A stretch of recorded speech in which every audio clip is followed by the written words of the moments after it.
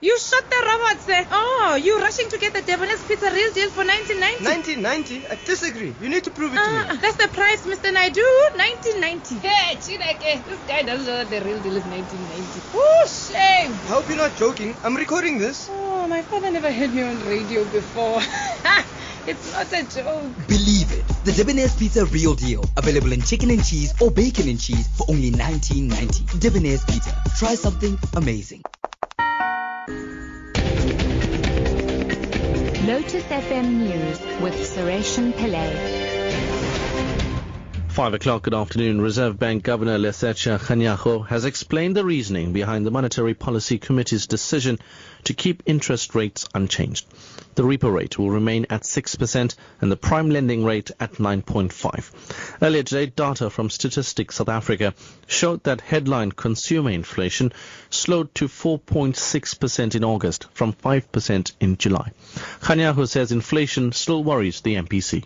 The inflation outlook remains a concern for the Monetary Policy Committee, with risks to the forecast assessed to be on the upside. The MPC is concerned about domestic growth prospects, with the economy contracting in the second quarter. Growth is expected to remain constrained by global developments and associated uncertainty and volatility, low business and consumer confidence, and electricity supply shortages. We have to be mindful of the second round effect of supply side shock on inflation.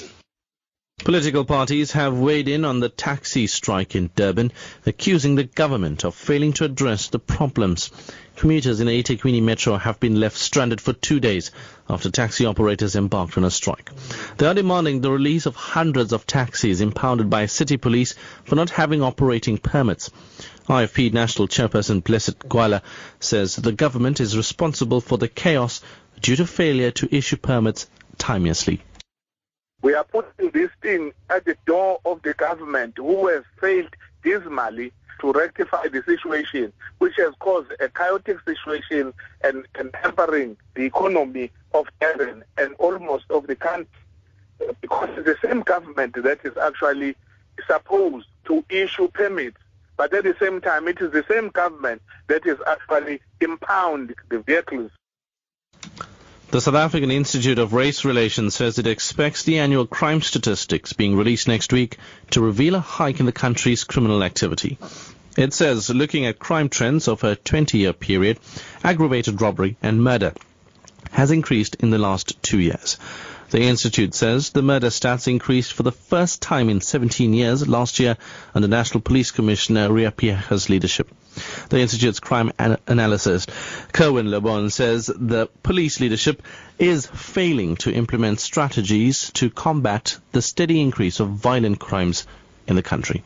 The police have not come up with a comprehensive strategy to counter aggravated robberies and to boost the morale of the SAPS members, which is what General Piega's did in his area. There was a lot of confidence in him, in his leadership, but we expect to see an continuing increase in aggravated robberies. Although previous Minister Natim Tetwa came up with a 10-point plan, there was nothing really concrete in that plan around the strategy to combat the increasing violence of aggravated robberies. News from other parts of the continent now. Burkina Faso's interim president, Michel Kafando, who was taken hostage in a coup last week, has saluted the international community for rejecting the action.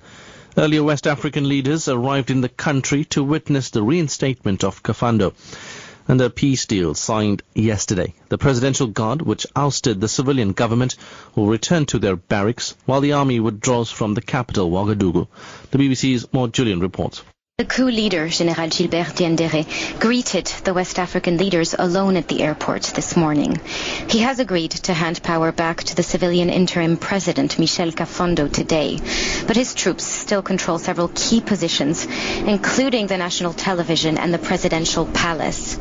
The elite Presidential Guard, that's been described as an army within the army, arrested the country's president and prime minister after a commission suggested that their military units should be dismantled.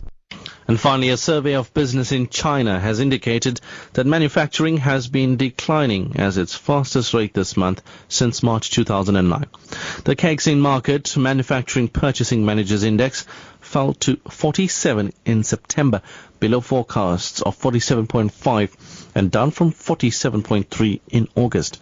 The disappointing data will stir concerns about slowing growth in China. BBC's Andrew Walker reports. The survey, a regular monthly exercise, provides further evidence that China's long period of prodigious economic growth is coming to an end.